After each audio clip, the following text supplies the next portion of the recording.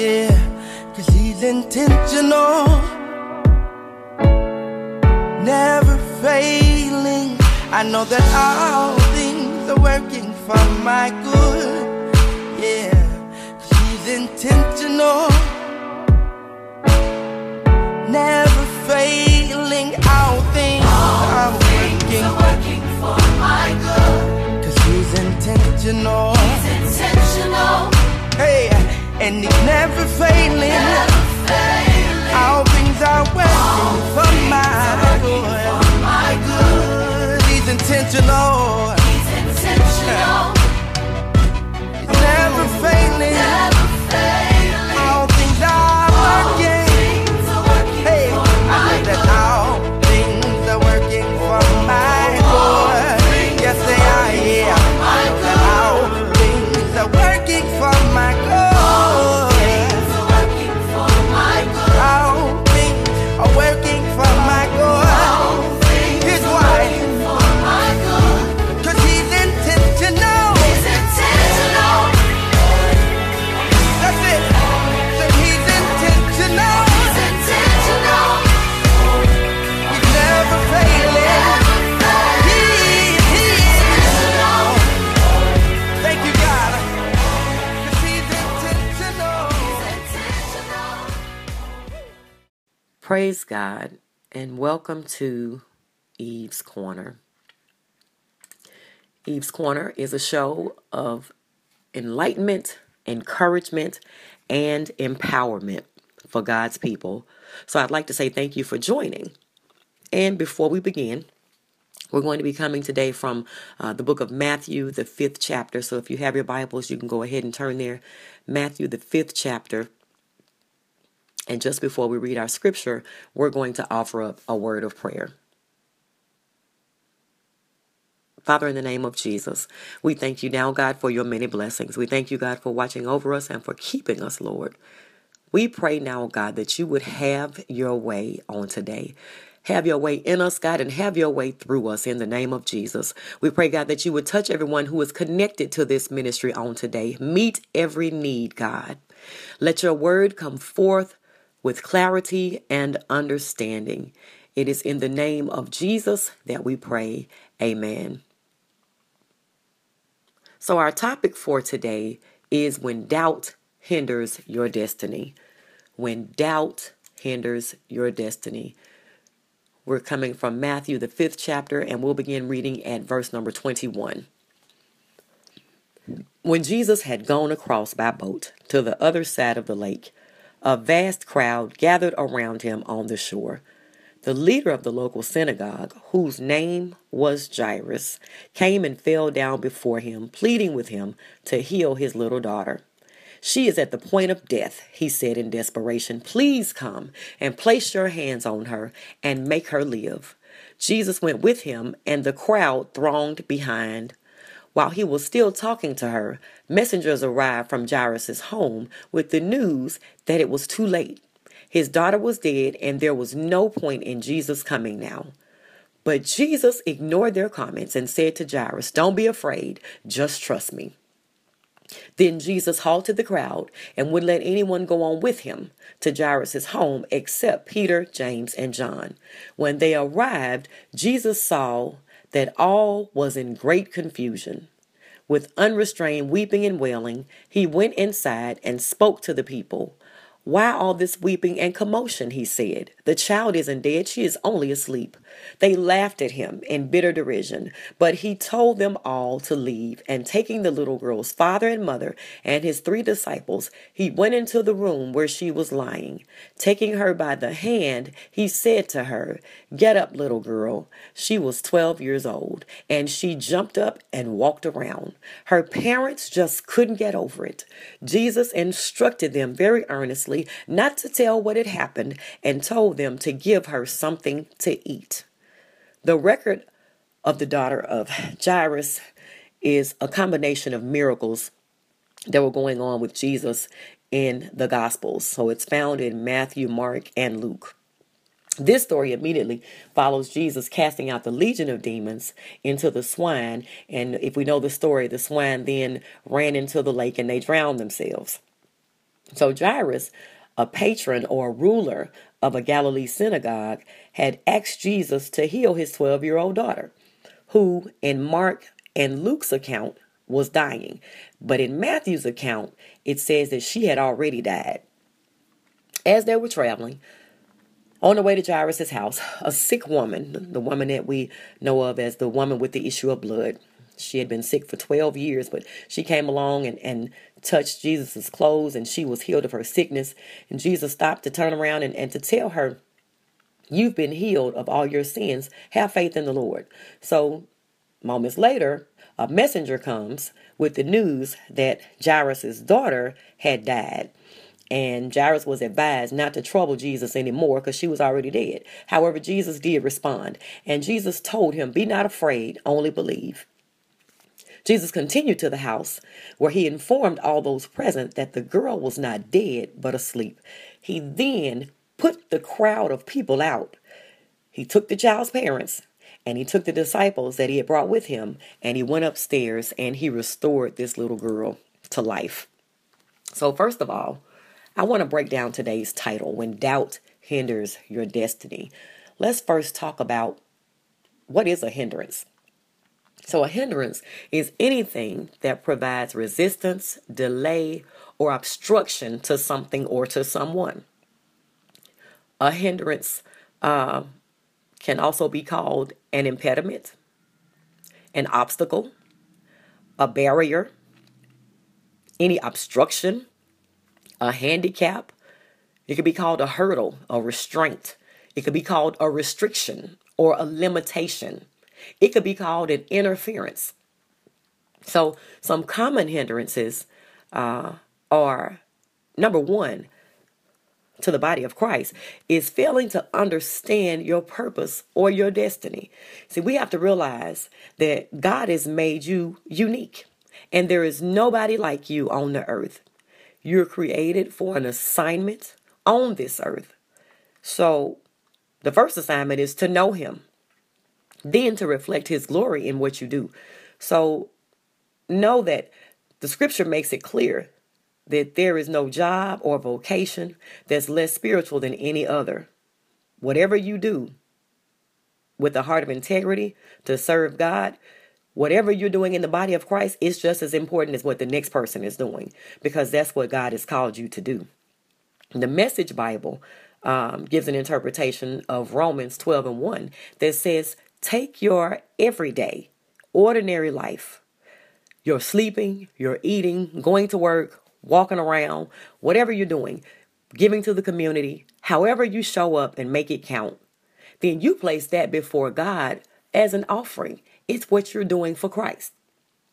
In Colossians, the 3rd chapter, verses 23 and 24, the Bible tells us that whatever you do, work at it with all your heart as working for the Lord, not for men, since you know that you will receive an inheritance from the Lord as a reward. It is the Lord Christ that you are serving. So therefore, it's not about people.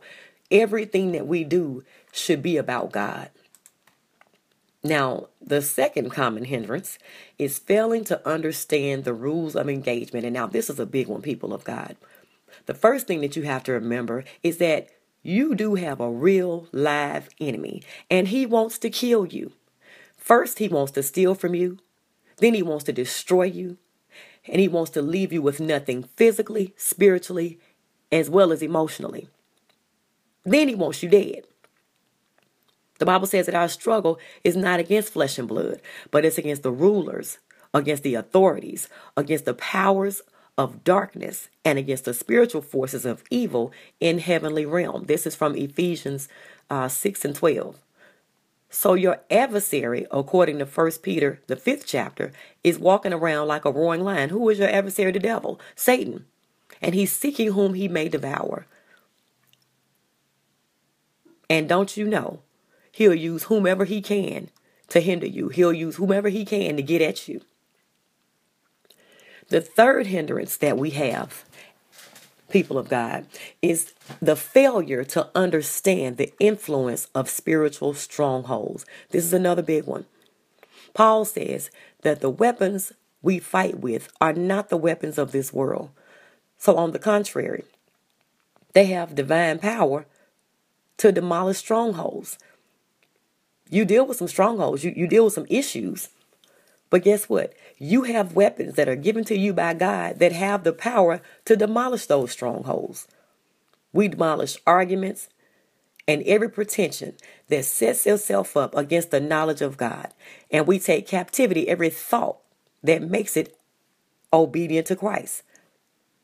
That's how we submit ourselves to God. We take captivity. We take into captivity those thoughts. So a stronghold is a spiritual fortress where Satan and his legions go for protection. These fortresses exist in our thought patterns and ideas that govern us in our homes, in our workplaces, in our churches even, as well as in our communities and across the nation. So if you understand the first 2 chapters of Genesis, as well as other places in the Bible, then we find that God created us with 7 basic needs. The first is dignity. The second is authority. The third is blessing and provision. The fourth is security. The fifth is purpose and meaning. The sixth is freedom and boundaries. And number 7 is love and companionship. So whenever we seek to meet one or more of our basic needs outside of God's plan for us or outside of God's design, then we've set the stage for the development of a generational stronghold. So although the ideas and the concepts that you may have about life and about people and about how certain things should be, your ideologies and your concepts, you think they may come from Big Mama because that's how Big Mama did and that's how Big Mama talked and that's what Big Mama said about men and that's what Big Mama said about raising kids. Just because Big Mama said it, it does not make it right. And so a lot of times, the way that you see Big Mama act or the way that you saw your father act or how he treated women, a lot of times those ideas and concepts come from them. But according to the word of God, just because it came from them, it does not make it right. It does not make it the gospel. So you have to pull down those strongholds. God wants to release the full measure of his love in our lives so that we no longer have to operate out of strongholds. We want to do what's right, not just do what we saw somebody else do or treat people the way we saw somebody else treat them. We want to do what's right. In Ephesians, the 3rd chapter, verses 16 through 18, Paul prayed that we would experience this kind of fullness. And he said, I pray that out of his glorious riches, he may strengthen you with power through his spirit in your inner being, so that Christ may dwell in your hearts through faith. And I pray that you, being rooted and established in love, may have power, together with all the saints, to grasp how wide and long and high and deep is the love of Christ. You can't go around the love of God. And to know this love that surpasses knowledge, you can't even understand the vastness of the love of God. But he prayed that we be filled to the measure of all of the fullness of God. And that's what we need in order to deal with these strongholds. In other words, when we fully have an understanding and a relationship with God, we understand who he is and we allow him to indwell in us fully. Even those secret places that we don't talk about with other folks, God begins to change us from the inside out. The love of God, when you truly have a relationship with him, causes a change on the inside that's reflected on the outside. So then you might ask, where do these strongholds come from? Well, I'm glad you asked. So basically, the sequence of how these strongholds develop in an individual is like this. The first thing is you begin to have thoughts that are ungodly. They are satanic inspired thoughts, and they're introduced into your mind for whatever reason. You get these thoughts in your mind, whether it's based on something you saw or something you heard in the past, whatever the case, you begin to have ungodly thoughts. Then the next thing that happens is you begin to entertain the thoughts. And when you entertain the thoughts, it brings out certain emotions. It reminds you of how you felt, or it makes you feel a certain way right then, just thinking back on certain negative things or thinking about something negative that the enemy tells you ought to do or you ought to say to somebody else. The third thing is we begin to give in to those emotions, and eventually it causes a person to take some sort of action. So you go from having a thought, which causes an emotion, and now you're going to take some type of an action. You're going to do something based on what you think and how you feel. Then the fourth thing that happens is that we continue to participate in those ungodly actions. And that causes you to develop a habit. If you keep doing the same thing over and over and over again, now you have a habit that came from an ungodly thought that caused you to feel a certain way and have certain emotions. You took action, and now you keep doing these certain things, these certain actions. You keep doing them over and over and over. So whether it's in a relationship, whether it's in how you act on a job, whether it's in how you act in your home or how you treat your family members, you now have these habits that simply came from a thought that developed into emotions, caused you to take an action. Now you got bad habits. And guess what? As the habit continues to develop, there is a stronghold. A stronghold is built, which came from something as simple as a thought that you didn't put out of your mind when it came. So now, if you recognize that you're operating under the influence of a stronghold, we have to learn to renounce it in prayer. We have to repent for what it is that we've done. We have to ask God to forgive us, and we have to ask others to forgive us if we've hurt people. And then you have to resist returning to that same stronghold or to that same spirit. You have to receive the power of God in order to forsake it. And then you have to ask God to make you sensitive so that you recognize when you're tempted to act up that way or when you're tempted to act out that way. The way that you get free is by asking God to fill you with the power of his Holy Ghost or fill you with his Holy Spirit. Because if the Spirit of the Lord is dwelling inside of you, then you've got power. Because you can't do this by yourself. You need the Holy Ghost to be in control of your life. You cannot control yourself. It takes the Holy Spirit to control us. But once the Spirit of God is in control, the stronghold will not dwell there. It can't dwell there. So that lying spirit that you may have, that deceptive spirit that you may have, that spirit that causes you to want to steal, that spirit that causes you to want to hurt others, that lust demon that you got, that spirit that causes you to want to get them before they get you, it all has to go in Jesus' name. If the power of God is dwelling on the inside of you, you can't continue to hurt people on purpose. You can't continue to lie. You can't continue to steal. You cannot continue to deceive when the Holy Spirit is dwelling on the inside of you. So when you encounter another person who is influenced by a religious spirit or by a stronghold, your first response for them has to be prayer. You can't get it out by talking about them. You can't get it out by pointing your finger at them saying, "Ooh, you got a demon." That's not how it goes away. You have to first respond in prayer. And then you ask God for wisdom. You ask God for love for that person. And then ask God to set that person free. If this person has done something to offend you, because a lot of times that's what happens in families. We become offended and not recognizing that it's a spirit, that it's a stronghold that's causing a person to act a certain way. So don't become offended. You pray for them. And you got to forgive them.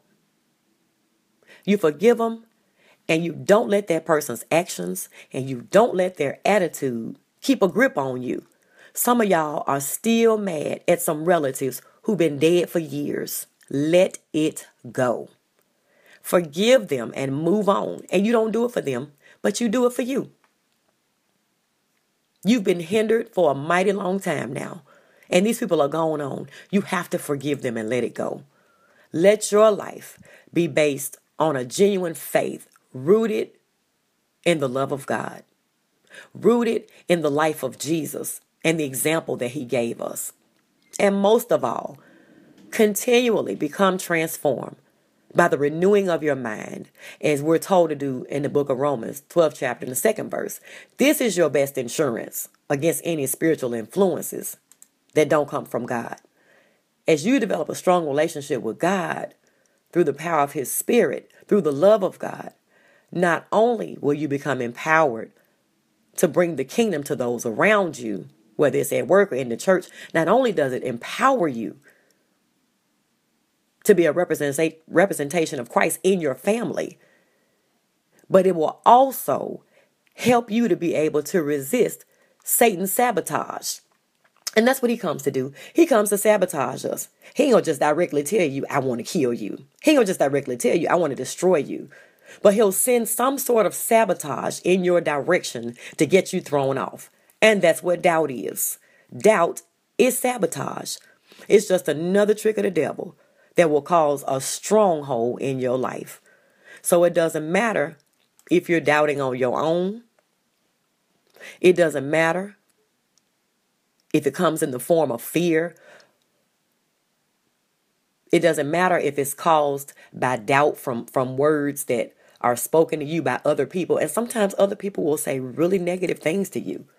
Is it because they don't know better? Is it because they don't care? It doesn't matter. The words that we say to other people can cause an effect. And the doubt that somebody planted in your head probably has caused an effect on you, and it causes you to act a certain way all the time. If somebody told you when you were little, you ain't gonna never be nothing. You ain't gonna never have nothing. You're not smart. You're not this. You're not that. You're not pretty. You're not light enough. You're not dark enough. You're not cute enough. Then the likelihood is those negative words that they spoke to us have caused us to have some thoughts, to feel a certain way, to act a certain way, and continue with some bad habits because of something that they said to us. Well, guess what? It's all a hindrance to your destiny. So when you need a move of God, like Jairus did, you don't have time for anything or anybody that's not on your team. Since you know that God has a plan for your life, you don't have to wonder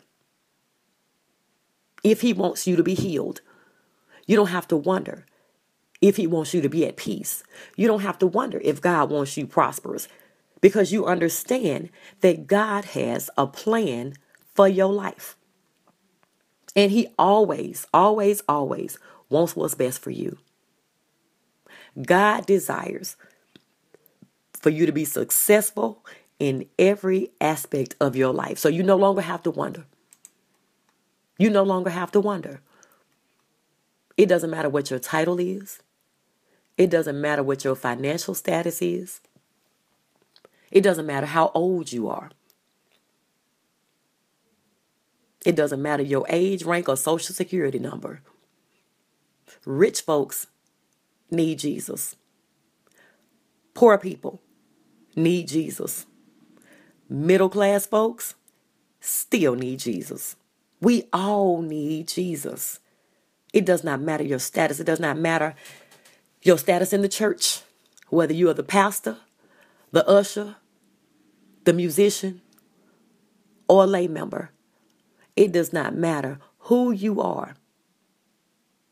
You have to know that we all need Jesus. So when doubt tries to rear up its ugly little head, you ought to recognize it. And you have to make up in your mind immediately, I am not going to let the enemy trick me today. The devil is a liar. And I'm not going to let him derail me.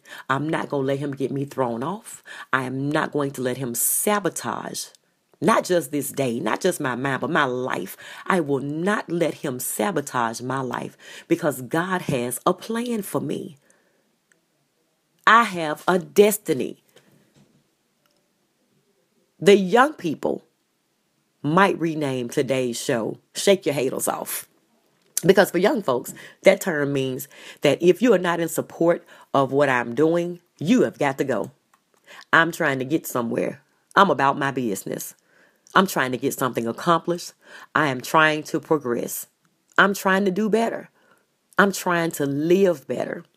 And I will not allow anybody to speak negatively about me or my situation. I don't care what it looks like. I don't care what you think about it. I don't care what it feels like.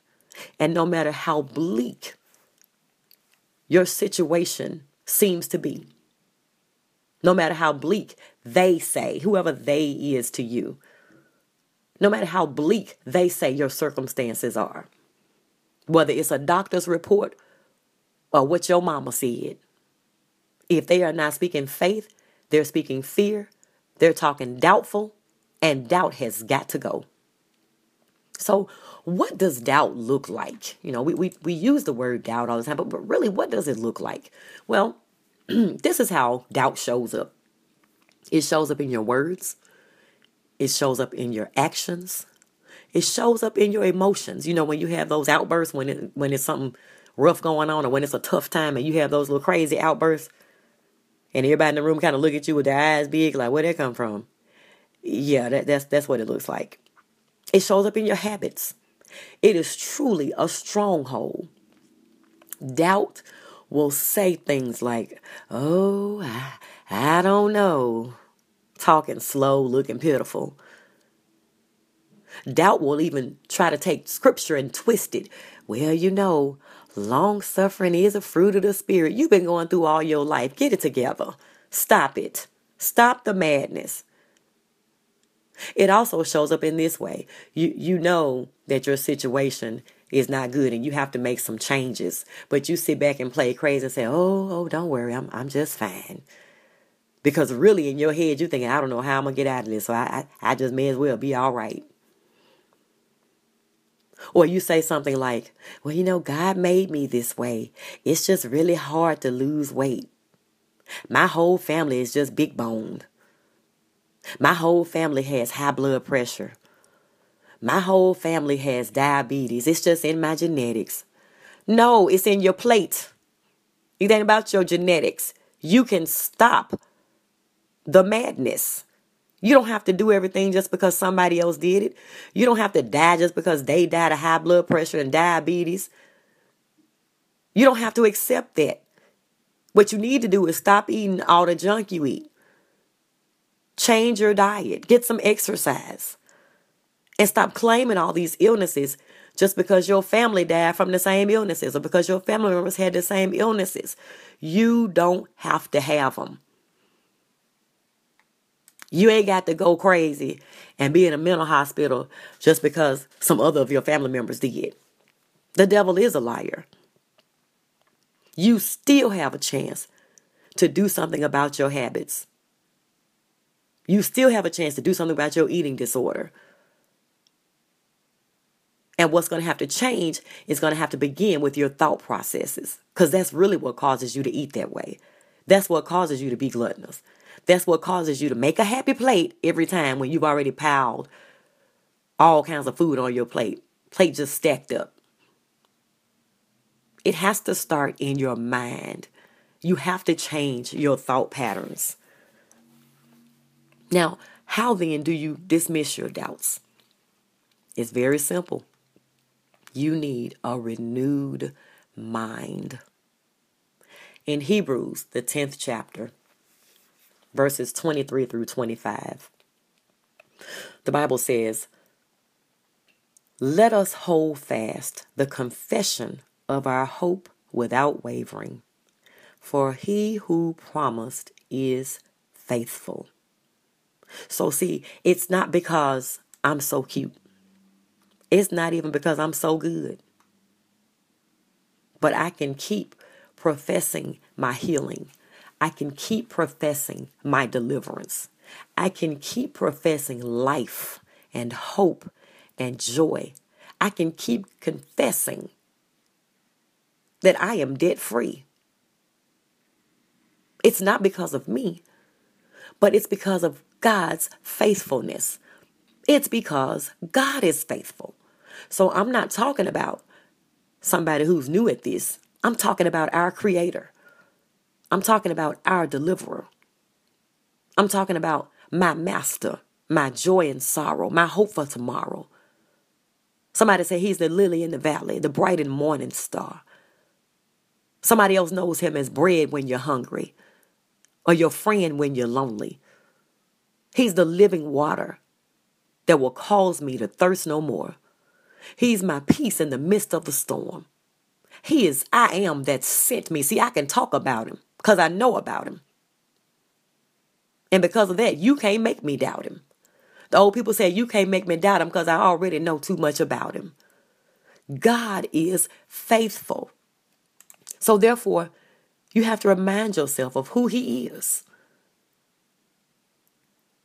That means I have to go back to when I first believed. That means I have to go back in my mind to when he healed me before. That means I have to go back in my mind to when he provided for me before. I have to go back and think back about when he did it before. Whatever it is for you, he did it before. You know that he's done it before. There is nothing that you are facing that is new under the sun. So you have an assurance. He did it before. You have to know he can do it again. The old folks say, go back to the old landmark. Go back to when this thing with me and Jesus was first started and how I felt then and how I was running for the Lord then. Think back to when you first got saved and how you were excited, the joy and the love that you felt, the peace that came over you.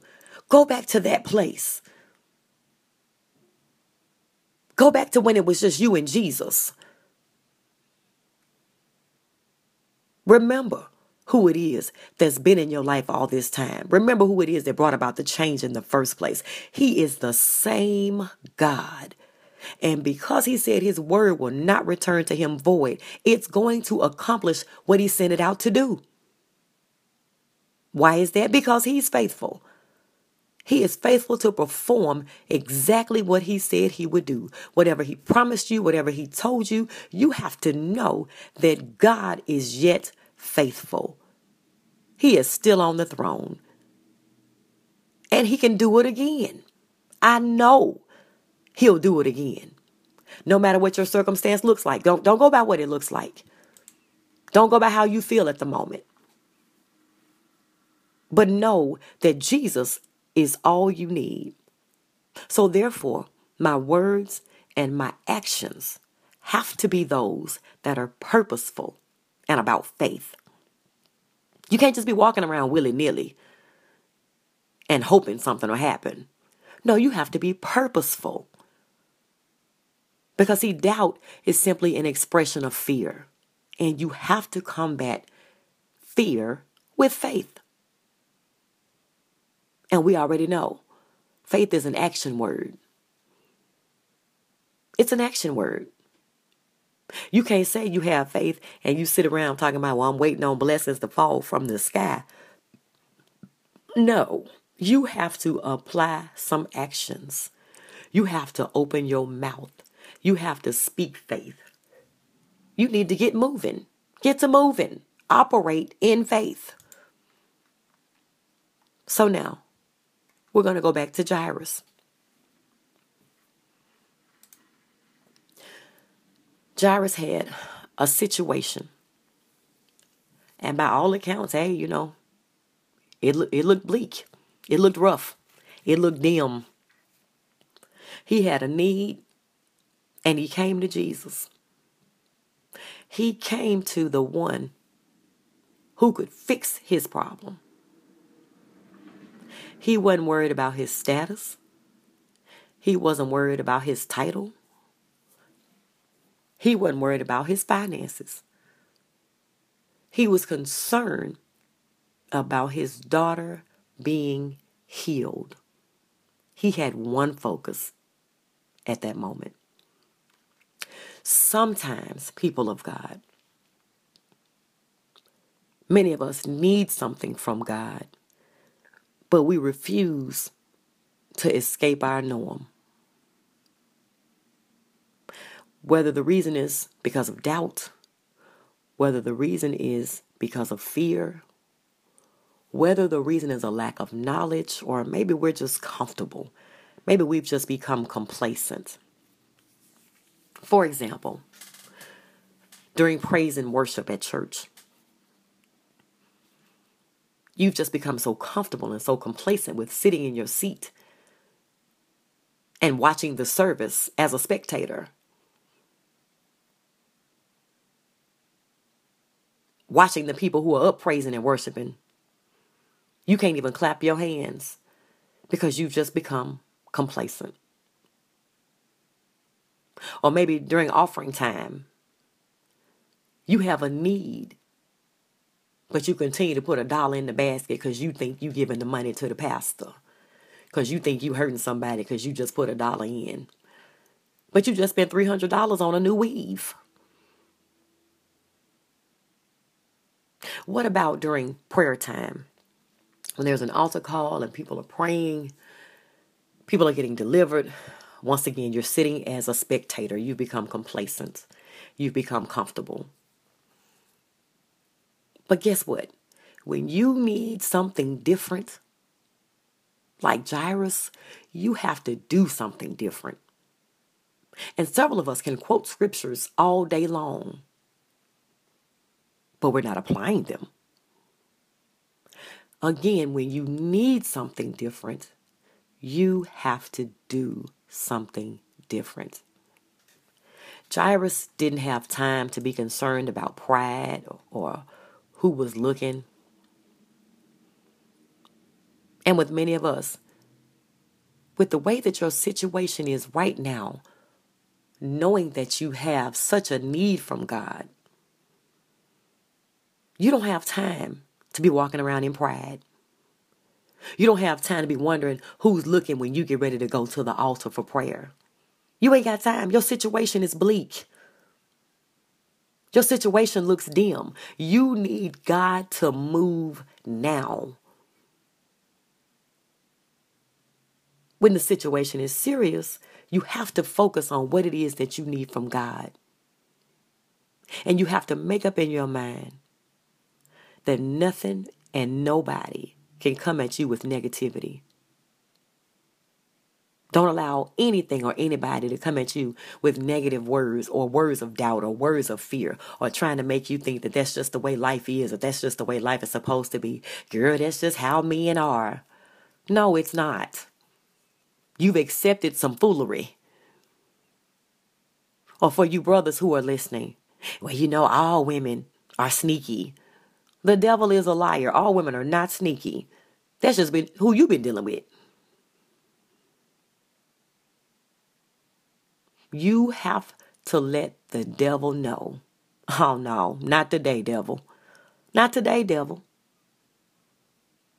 You ain't fixing to cause me to miss my blessing by being negative or talking negative or hanging out with negative folks. You better get out of my face. You better go on. And why is that? Because words have power. The scripture says that the power of death and life are in your tongue. It's in the tongue. So if you're not speaking life and you're speaking death or you're speaking doubt or you're trying to tell me what I can't accomplish because of my race or you're trying to tell me what I can't do because I'm a woman or you're trying to tell me who ain't going to help me and who ain't going to do this and who ain't going to do that, or the reason that God isn't going to move according to you, I don't have time to fool with you. We don't have anything to talk about. And we have to learn to do like Jairus and just trust Jesus, even in the midst of the naysayers, even in the midst of those who are doubtful, even in the midst of those who say, well, you can go on now because your situation is already dead. You can go on now. There's no hope now. There's no hope for you, Jairus, because she's already dead. You have to just trust Jesus and dismiss those people who are not on your side. Either you're with me or against me. It's real simple for me. And if you're not here to pray me through, if you're not here to support my cause, if we're not like-minded, if you're not here to believe with me, then you can go. And see, the mistake that a lot of young people make is a lot of times young people think that everybody is their friend. And likewise, the mistake that older people make is you don't want to hurt anybody's feelings. They hurting yours because they're speaking doubt to you. They're speaking fear to you. They're basically telling you not to trust God. Well, guess what? If it's a matter of our friendship versus my destiny, if you really care, if you really want the best for me, then you don't want me down in the pits with you. I got to be down because you down. I got to be depressed because you depressed. If you really care about me, then you don't want me to be broke just because you're broke. So we can be broke together. What we going to do? Talk about it? If you really care about me, then you don't want me in a dead situation just because you are. No, that's selfish. You want me to be miserable and you trying to make me miserable with you because you are. The truth is, misery loves company. But I refuse to be in dead situations. I refuse to be broke. I refuse to be depressed. I refuse to have marital problems or anything else just to make you feel better. I refuse to be walking around proclaiming my issues, but not proclaiming the goodness of God. Just because you want me to be down with you. You want me to be depressed with you. Oh, I thought we was cool. Yeah, we might have been up until you tried to depress me just because you depressed. We might have been up until you told me that I can't get that job because I don't have this or that, or I'm the wrong color, or I'm the wrong gender. We might have been cool up until you told me we gonna stay broke and be in the ghetto together. The devil is a lie. You have got to go. If you're telling me to look at my situation and not look at my God, you have got to go. If you're trying to hinder me from getting where God has called me to be, because you don't think or you don't feel or you don't see, that's why you ain't God. Because his thoughts about me are good thoughts. His plans for me are good plans. What he sees and what he wants for me are positive things. And if what you're talking about is negative, and I need to hang out with you so we can be negative together, you can forget it.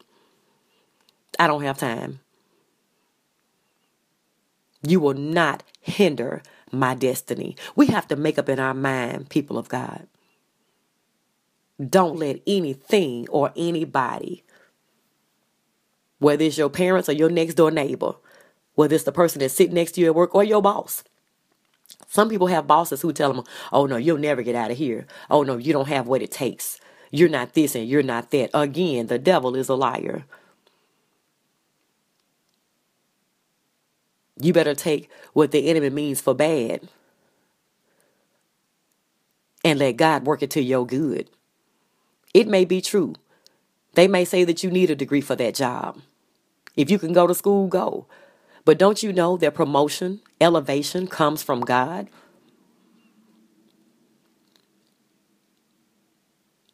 I don't care what that boss tells you. You don't have what it takes or you have the wrong attitude. Then you talk to God about it. You may be expressing some things or saying some things or doing some things that sound like you have the wrong attitude. You talk to God about it. But I'm not going to be hindered and never be promoted because you say I have the wrong attitude.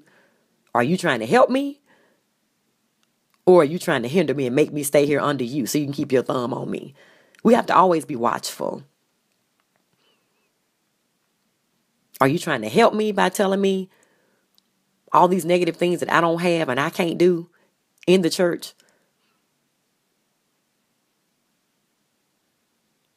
Or are you pointing some things out so we can pray about it and work through this together, spouse? Are you telling your spouse everything that's wrong with them and nothing is right with them? Oh no, you have to stop that mess.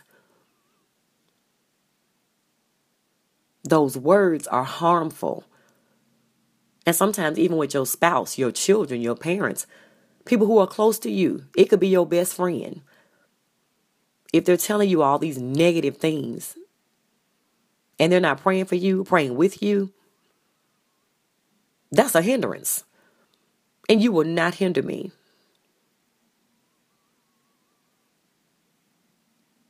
I'm going toward my destiny. I'm going where God wants me to be. I'm going where God will have me to be. So therefore, you got to go. Let's look at the example that Jesus gives us in verses 36 through 43. I have 8 points. So if you're taking notes, we're looking at verses 36 through 43. The first thing is, when Jesus got ready to go to Jairus' house, there was a crowd of folks all around him because he had been performing miracles. And many times when miracles are going on, it is a whole bunch of folks watching. It is a whole bunch of folks watching to see what's going to happen or what's next. What is God doing now? But some of them are not in the crowd because they're on your side. Some of them are in the crowd because they nosy. Some of them are in the crowd because they want something to talk about. And even as it pertains to the work of God, notice that Jesus didn't even take all of his disciples with him. So point number 1 is you can't take everybody with you. Everybody can't go where God is taking you. Everybody doesn't have the capability to withstand where God is taking you.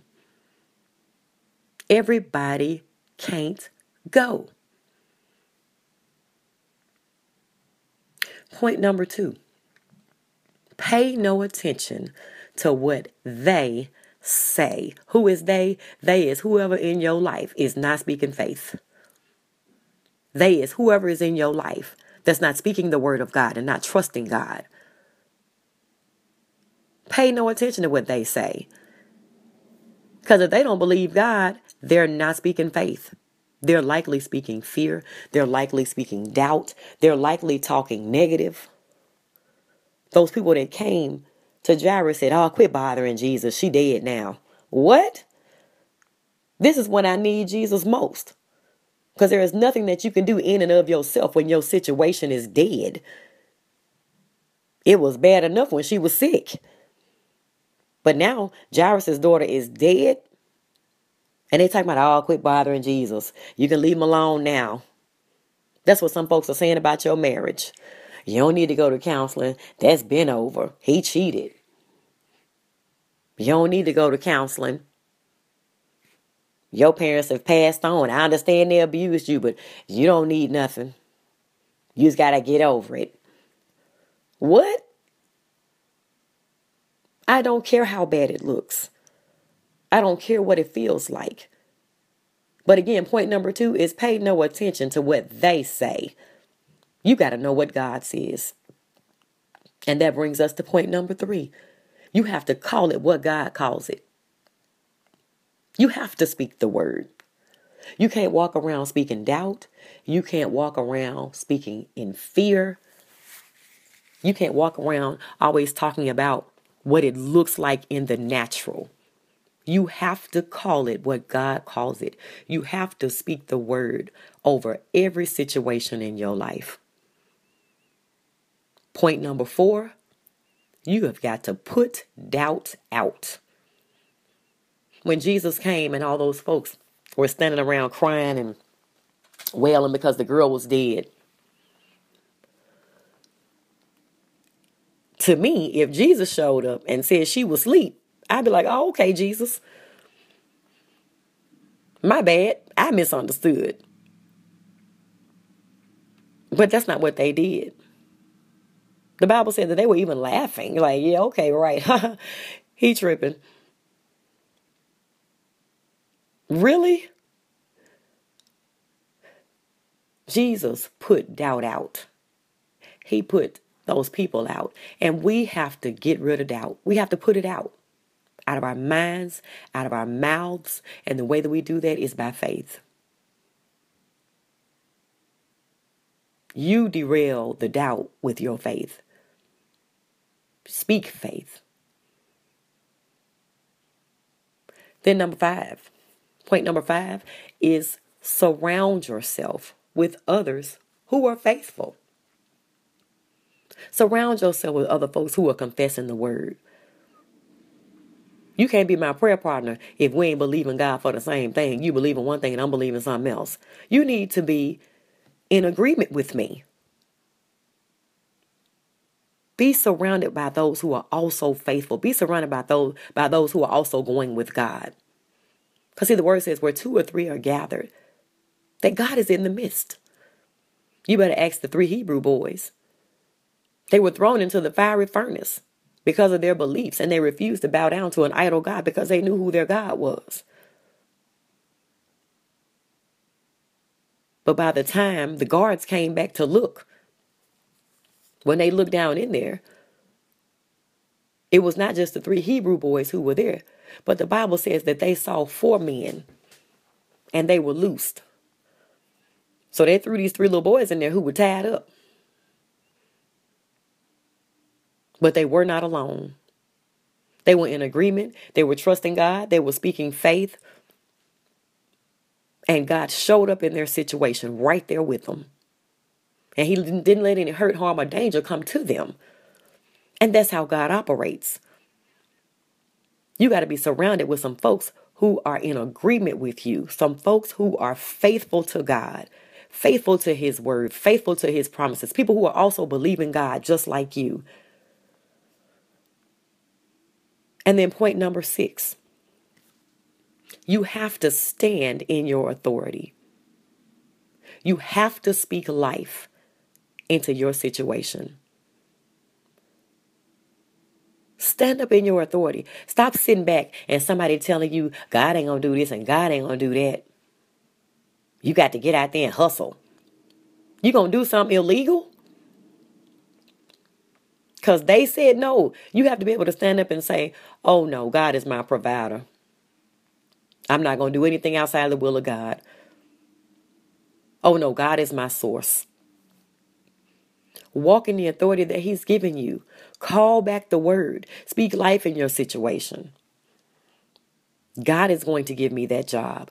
God is going to give me that promotion. God is going to send my spouse. God is going to save my children. God is going to bless my spouse. Speak life in your situation. Point number 6. You cannot share your blessings with everybody.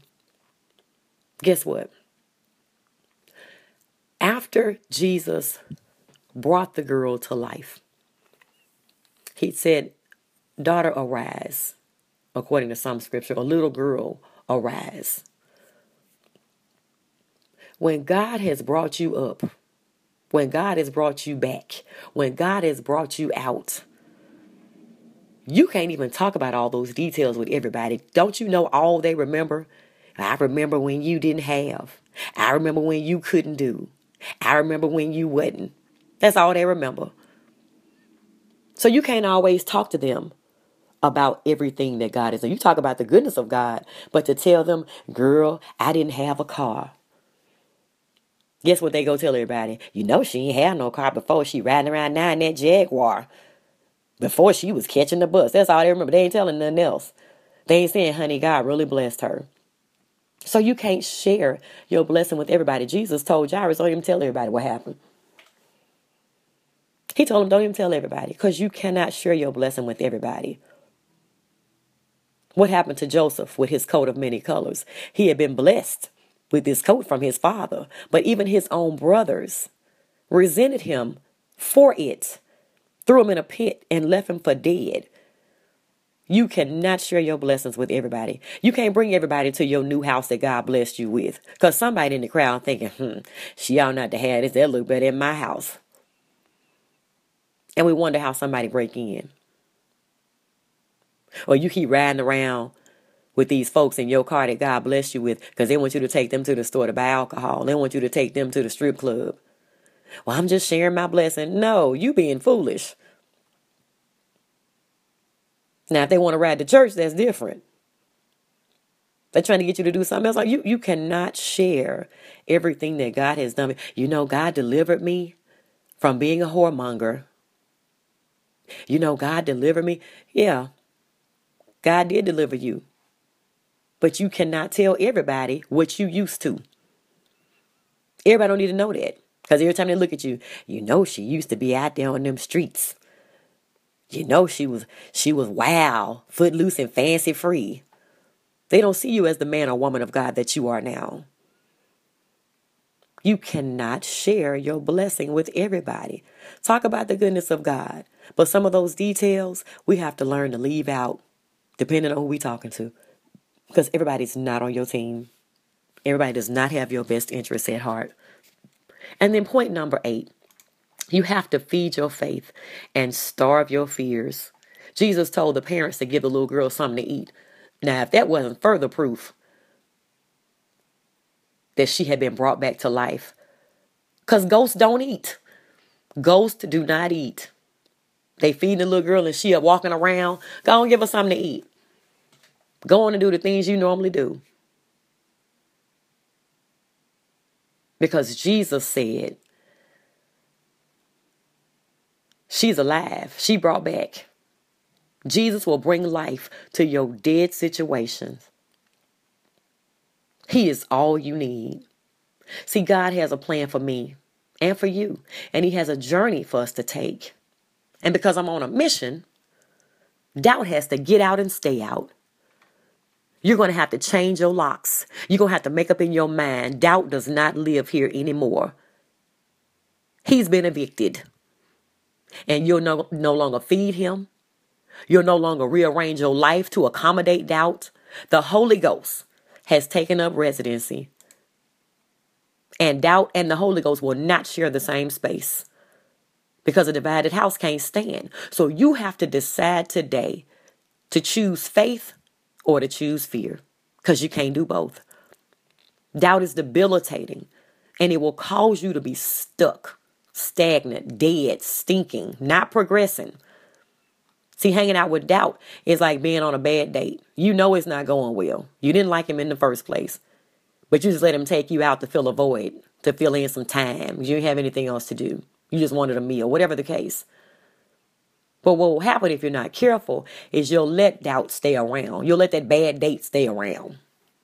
And you'll start trying to fix him up and make excuses for his appearance. Make excuses for his little outbursts and the little things he does. Make excuses for the fact that he goes everywhere with a red cup. And then after that, he'll be planting seeds in your mind. And now those seeds have multiplied. And the worse it gets, you don't even really know how to get rid of them. It's getting worse and worse. You know why? Because that stronghold that you have for loneliness opened that door that only Jesus can close. You have to be honest with yourself and honest with God. And let God heal this area in your life. The devil is a liar and he'll tell you you're not worthy. Nobody wants you. You may as well just be stuck with him. He's the only one that want to take you out anyway. He'll tell you nobody cares about you.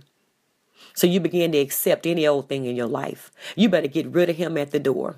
Get rid of that bad date when he comes to the door. Get rid of doubt from the go. Don't even let him in. Don't get in the car with him. Don't entertain it. And don't make excuses for why you're doing it. I don't owe you an explanation. I'm not hanging out with you. Why is that? Because it will multiply. It will grow if it stays long enough. So when doubt hinders your destiny, put him out. Out of your mind, out of your emotions, out of your actions, and out of your life. This has been Eve's Corner. Thank you so much for joining today. If this show has been a blessing to you, I'm asking that you sow a seed into this ministry. Simply go to my website, campbellministries.com, and click on the donate button. Then pray about becoming a covenant partner. As you commit to a monthly donation into this ministry, I am committed to praying for you and keeping you lifted up before the Lord. We're doing some great things in the community.